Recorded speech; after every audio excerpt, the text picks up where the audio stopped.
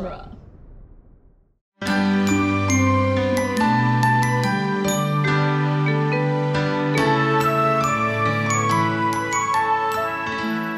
Welcome to Disney Animation Minute Essentials, where we are finishing up Disney's The Little Mermaid 1 minute at a time. It's our final episode.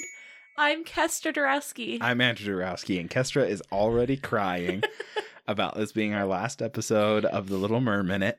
Yep, The Little Merminute is wrapping up. Well, tell us how it ends.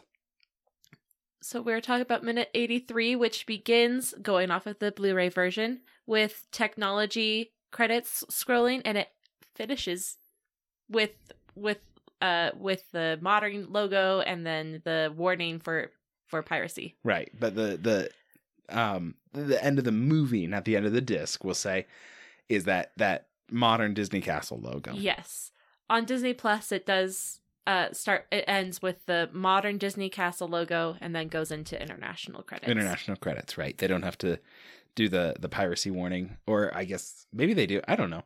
I just know it goes into the international credits and that's where we stop. Yes. All right. What do you have to tell me about these last credits? Not a ton? Not a ton. There's the modern logo, which I thought we might want to talk about.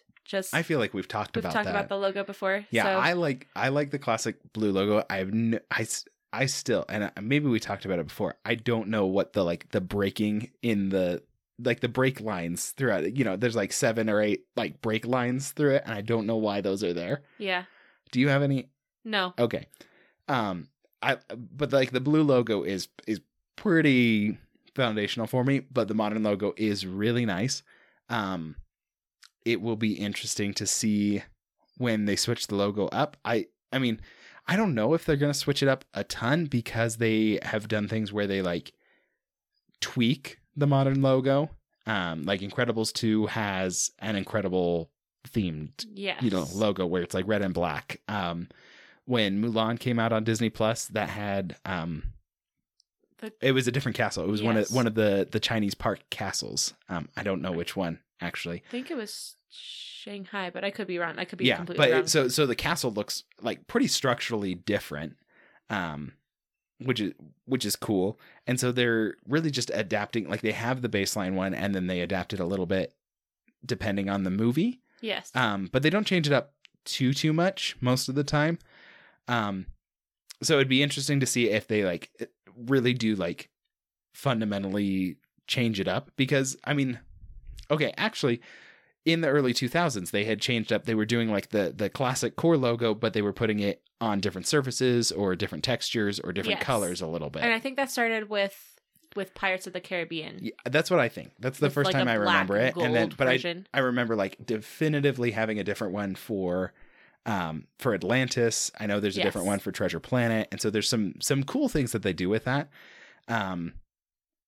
And so they've kind of kept doing that in the modern ones, where when it's warranted, they'll do a little adjustment to it and everything. But but I mean, those early 2000s ones were changes from the 90s logo. Yes. And then the adjustments now are changes to the 20. When did that first one start? Was that 2014 or something? Maybe. That's been the logo for a while. I don't know when it switched to the big 3-dimensional castle and the river running through it and all that sort of stuff. And so if they change that and then they start doing adaptations based on the film, that'll be an interesting thing, because I mean, they should change that up every 20 years or so.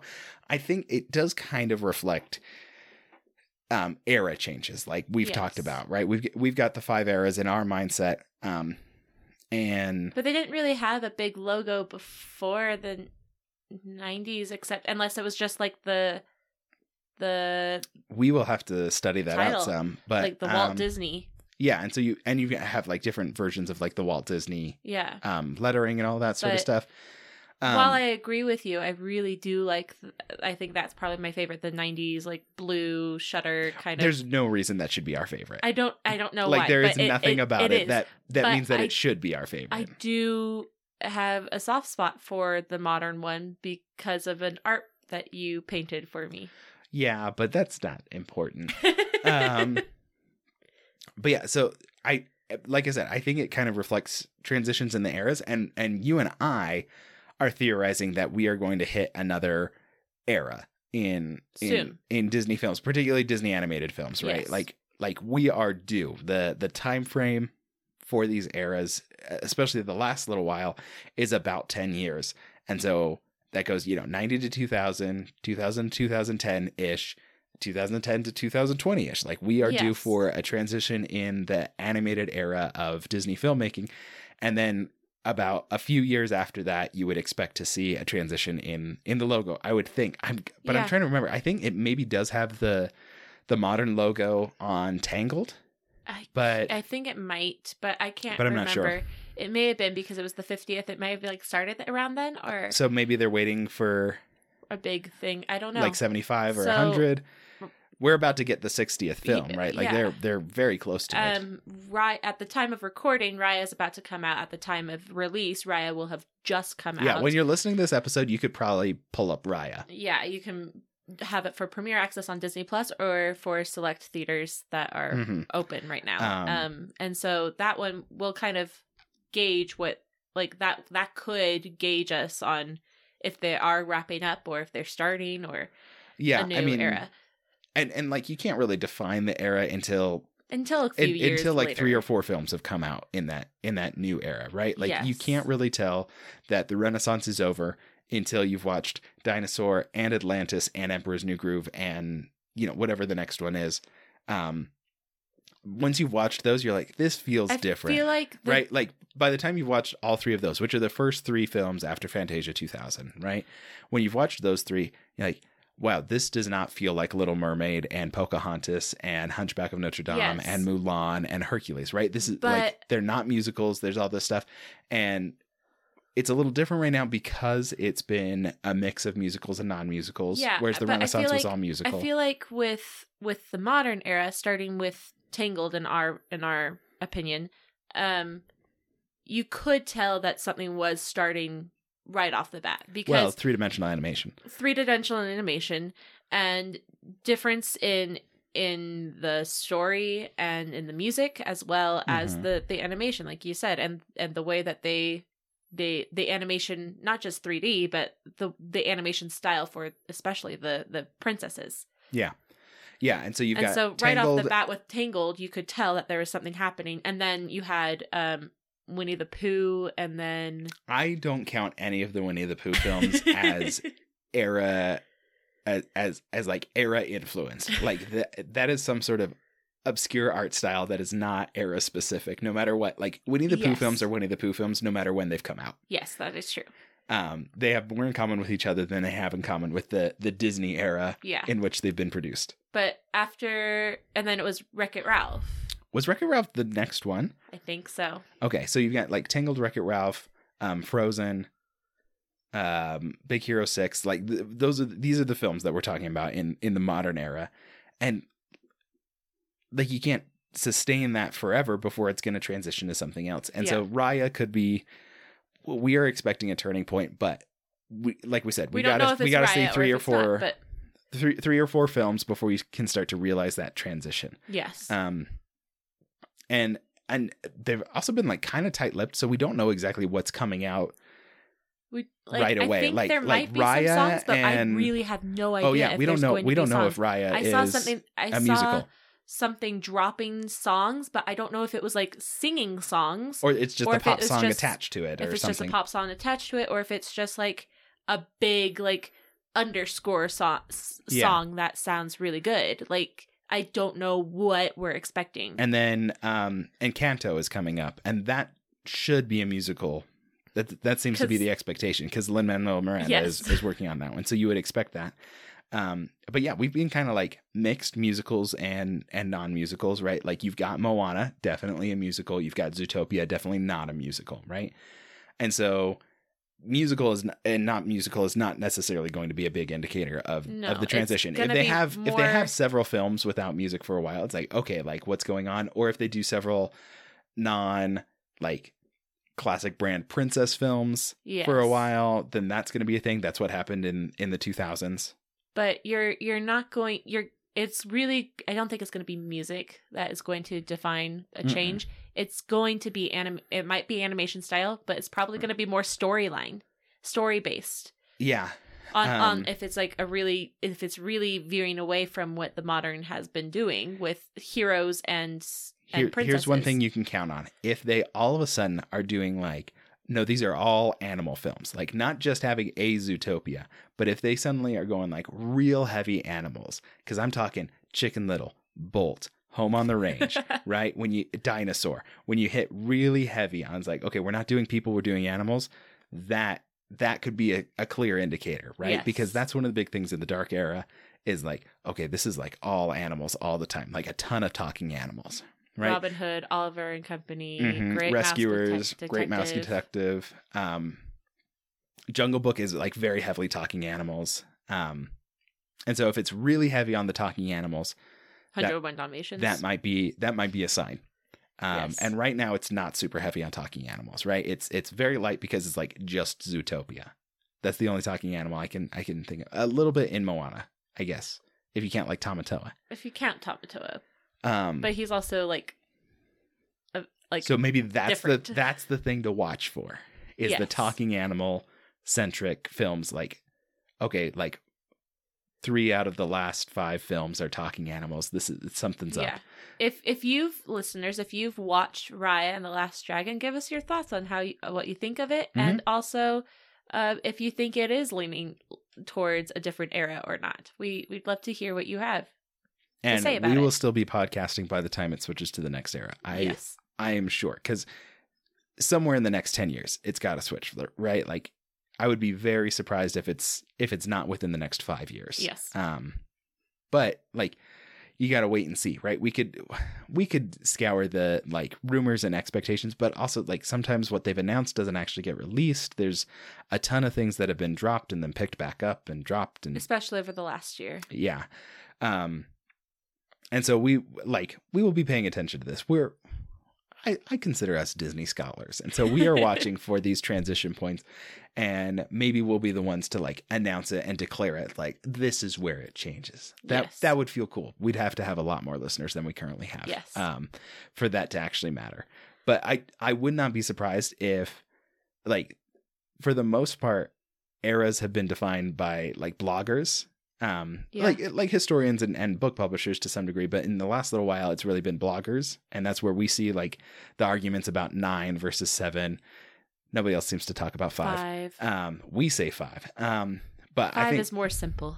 Podcasters might be like where it happens. Yes, it might be because that podcasting has come out really strongly in the last, I don't know, year, 3 years, 5 years, 3 years, I'd say. Well, 5 years. But I feel like especially over the last year, a lot more people have had the time to listen to podcasts. And there's a lot of Disney podcasts that are like, no, like we talk about Disney. Like this is the Disney Press. Yes. Roundup is listening to Disney podcasts. So. And while we're a Disney Movies by Minute podcast, we still talk about Disney, the company in general, and everything to do with Disney, because there's so much. Yeah. So we will be watching, and we'll let you know if it seems like something's settling in. We'll be paying attention for the next couple of films. I mean, like, just you got to look at like the 3 most recent films, and that'll be what I'm using to like define it. Yes. So should we get back to? I have one more thing to say about the credits. Oh, okay. Yes. The last thing I want to say about the credits is that there is no mention of Ron or John as the directors. I thought they were at the very beginning. No. So Ron and John don't have a credit, even though they're like. Oh, at the end. At the end, there's a credit at the very, very beginning. Like, okay, very beginning. I thought you were talking about the beginning of these credits. I thought they did have one. No. So in the rolling credits at the back of the film, nothing for Ron and John. No. They're only credited at the beginning of the film. At least as far as I could tell, and I tried to pay very close attention. Which I believe you, right? If you say that's what it is, then I'm going to anticipate that that's the case. But that is kind of weird, right? But like production for animated films is so different from like seeing the director's credit on an animated film and the writing credit and everything. It's like, this is so different from live action motion pictures, right? It is a very, very different mechanism for production, right? I listened to a podcast which had a very interesting, it wasn't even like really an interview, but it was an explanation about Frozen 2 and some of the songs that were cut from it and everything. Yes. And the like production mechanism and pattern Mm-hmm. for the film. And so it was the Judge John Hodgman podcast. And people come in with stupid debates. And then it's adjudicated. But Judge John Hodgman is neighbors with the songwriters for Frozen.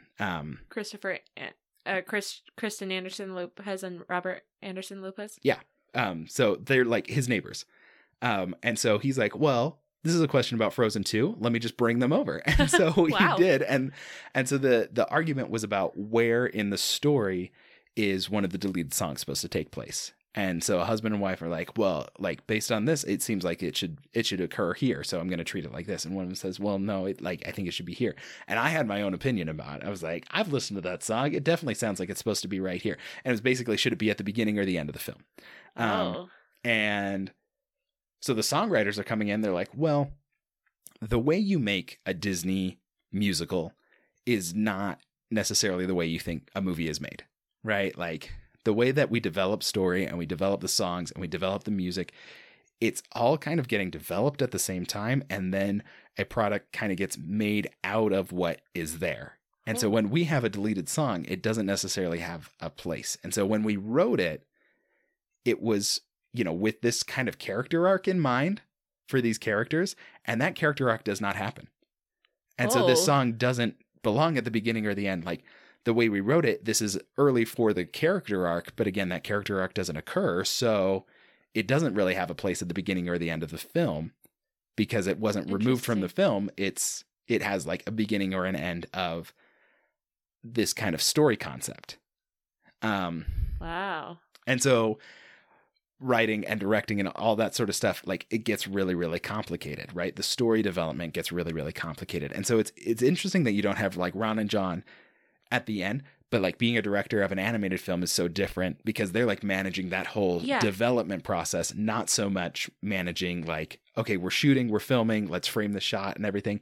Like Ron and John are like project managers. Yeah. In a bigger sense. Because I believe the credits all, like it actually starts with animating directors. Mm-hmm. And so it doesn't have directors for the film as a whole. Yeah. Listed anywhere. It just starts with like the specific directors. Like Ron and John are listed as the directors at the beginning of the film. beginning. They're listed as directors for the film. Yeah. But then the end credits start with animating directors. Yeah. And also like it becomes really, really weird to try and nail down writers because animated films don't necessarily have like a script the way you have a shooting script. Like this is the reference text, right? Everything has to follow this. All the lines have to be this. But in an animated film, you have a lot more flexibility. It's like a lot of the time the lines are being recorded before they're fully animated, right? They might be partially animated and then fully animated after the lines are read. There was also a credit that you were confused by, which is additional dialogue. We don't know if that's like... Is that they wrote something or did they speak something? Howard Ashman was credited in that, so we don't know if he is that because Howard Ashman was like directing Jodie in the booth and like had her add a line? He also would also change some of the writing, some of the dialogue writing, so we don't know if and so like when it says additional dialogue, it's like, does that mean he rewrote things? And they don't have to work from a script book the way they do in filming because they can say, okay, like, well, why don't you just draw this scene a little bit differently? Yeah. Right. Like here's what needs to be happening. Here's what we're working with. Like it's a lot of storyboarding and concept work. And then it gets refined down into the actual cells of animation and everything. But it's still like someone creatively drawing it in that moment. It's not anyone performing it in that moment, except for the voice work, which again, they can animate to voice work. Yes. Instead of voicing to animation in a lot of cases, and they do both. But the whole process for an animation film, I feel like would be very interesting to just observe and see, and I think it's probably more teamwork like for directing and for creating it than you might see in other films too. While other films that are not animated definitely have a ton of credits too. I feel like with an animated film, you're incorporating so many more people at once and into a specific scene altogether. Like, it's a lot of conference room decision making, and then like someone gets an assignment, right? It's a lot like work projects instead of performance. You have like the background animation, you have the character animation, you have everybody who works on the in-betweens and the character keys and the colors and the we didn't talk about how they outsourced to the Florida studio for ink and paint. Like, you have all the computer stuff that's getting brought in. You have the computer stuff, you have the music, you have the dialogue, you have the people who are supervising everybody who's doing all these supervising things. Animators and like I feel like it's really a teamwork to create even just one frame and even just like a whole scene together. It's everybody coming together to like be put in their inputs and everything. And in a way, and like this goes back to us saying like it really is fair to have a completely separate category in award systems, because like there's still all those kinds of things going in. Like, it's such a collaboration in filming, right? You have costume, you have backgrounds, you have sets, you have stunts and pyrotechnics and effects and all that sort. But it doesn't seem like but that's not conference room. Like, okay, let's work together, talk about it, make a decision. Okay, here's what you're supposed to go do, and then like ultimately, like someone goes and draws some animation. It doesn't seem like with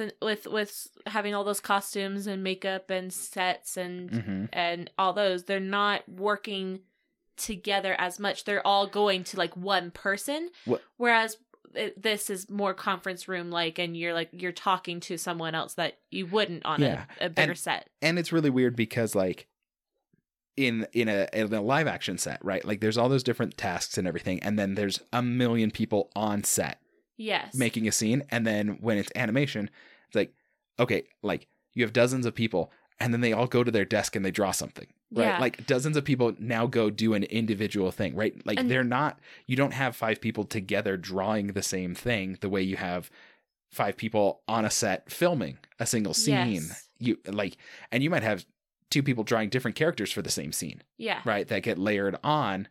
It's not one person drawing Ariel and Eric and Flounder and Scuttle. It could be different people because they can layer them on with the cells and the digital compositing and all that sort of stuff. It's a really, really different process that, like, I'm realizing now, like, we have kind of absorbed what this process looks like without really thinking about what this process looks like. Like, I've seen so many behind the scenes things for both live action and animation. And now is the first time that it's really striking me like, this is a completely different kind of thing. And being a director for animation is so different from live action. And I feel like we should say, we're not saying that like the live action behind the scenes and everything is like bad or not worth of anything. It's really good too, and it's really important and everything. We're just saying we're trying to point out the differences, right? Because I feel like people in general are going to be more familiar with the live action. We're not saying one animation is better than live action. We're just saying that there's differences there.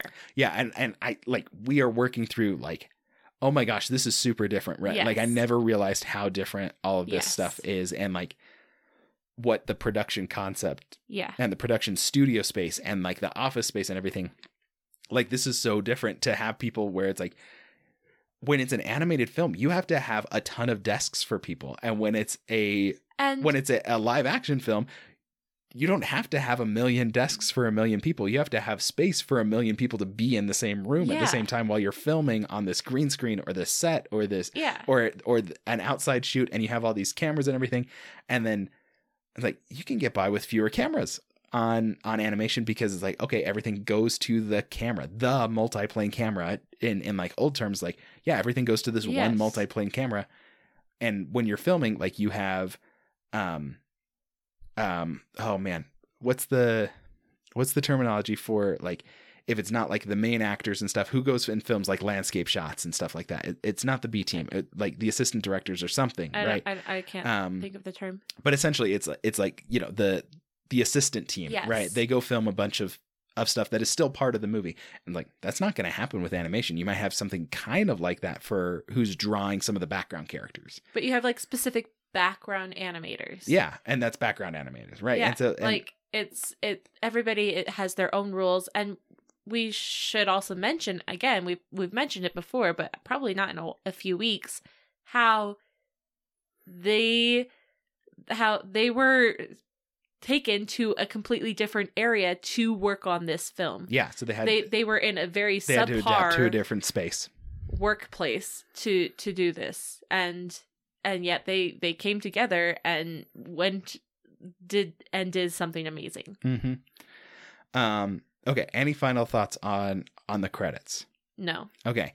Then before we totally wrap up, we should talk about some live action stuff. Live action Little Mermaid is going to come out. I don't actually have, like, I don't want to get into, like, what are my expectations or what should they do, what shouldn't they do. That's not something that I want to get super into. They have Alan working on it. Mm-hmm. That's really good. Yeah, Alan is going to, I trust that Alan's going to take care of us. They have Lin-Manuel Miranda coordinating with Alan Menken. Yeah, they're working together. And that's awesome too. And they've already worked on some stuff before. And, yeah, like, and I don't know when really... I don't know when we're going to start to see, like photos or production work or something, but like they're working on this movie. Like they this started movie to work on it before everything happened in 2020, and then they had to shut down for a long time. But like, I don't know the timeline on this movie. Like, we could start getting a lot of info really soon. Like, yeah, and then suddenly.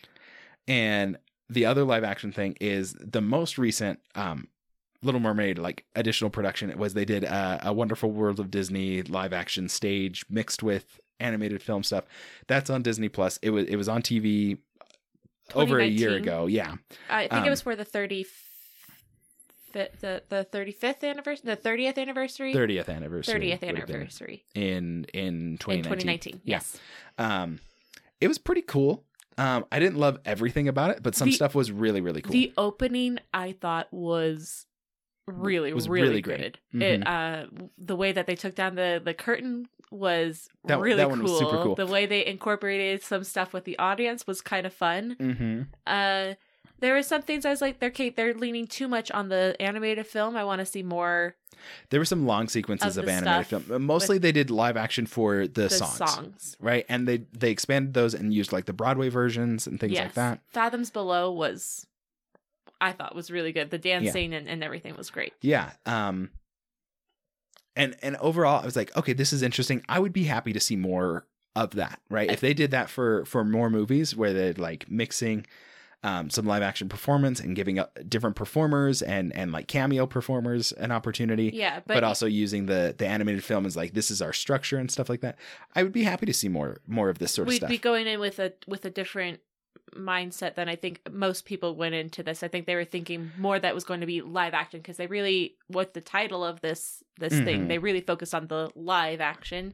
Yeah. And so I think I think that was kind of confusing. I think that was confusing because like everyone was hearing news about how they were like making the live action film, right? The remake, and so I think there was some confusion there. But as like a little stage Wonderful World of Disney like concert, they should really focus on it being just like a concert. I think concert would be a better a live action. Yeah, thing. like a live concert. Because I know that it got some backlash being like, this isn't what I was expecting. This isn't what I really wanted. But I would love to see more things like this. I think it could be a lot of fun. Especially if they advertised it a little differently. Yeah. But I think it could be a lot of fun and like getting actors to come in and like play these parts that like, oh, I have like an image in my mind of animated versions of these things. And then like to have performers come do it, like, oh, that's really fun and interesting. I thought the stage was really cool. Like the layout of the stage was really cool that they had. And so I think this would be a really, really fun concert experience to do for other stuff. And it's a little bit like stuff that they do at the parks. Yeah. Right. They have shortened versions of the movies that they perform at the parks. We've seen Frozen.